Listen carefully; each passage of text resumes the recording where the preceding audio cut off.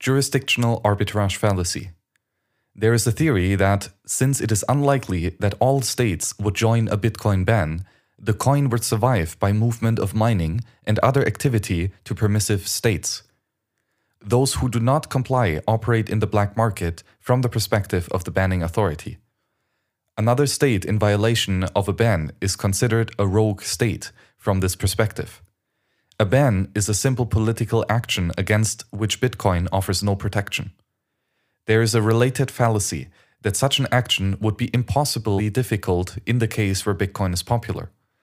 This is the idea that Bitcoin is secured by the vote, which reduces its security model to that of the status quo of state money, eliminating Bitcoin's value proposition.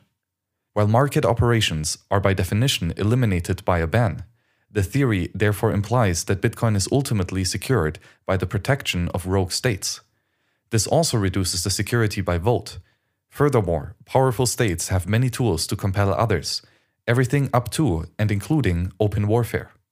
These tools are commonly employed in various wars, such as those on drugs, money laundering, and terror. A Bitcoin ban could easily fall under the umbrella justifications for all of these existing international conflicts. However, Bitcoin is specifically designed to operate without permission from any state.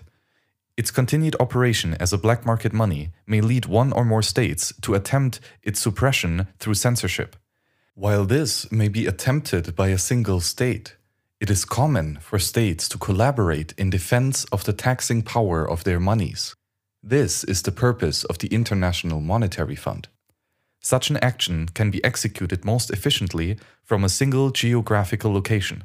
In this scenario, rogue states offer no defense, except to the extent that they are not only willing to forgo the tax benefit of their own monies, but also to donate tax money to resist censorship.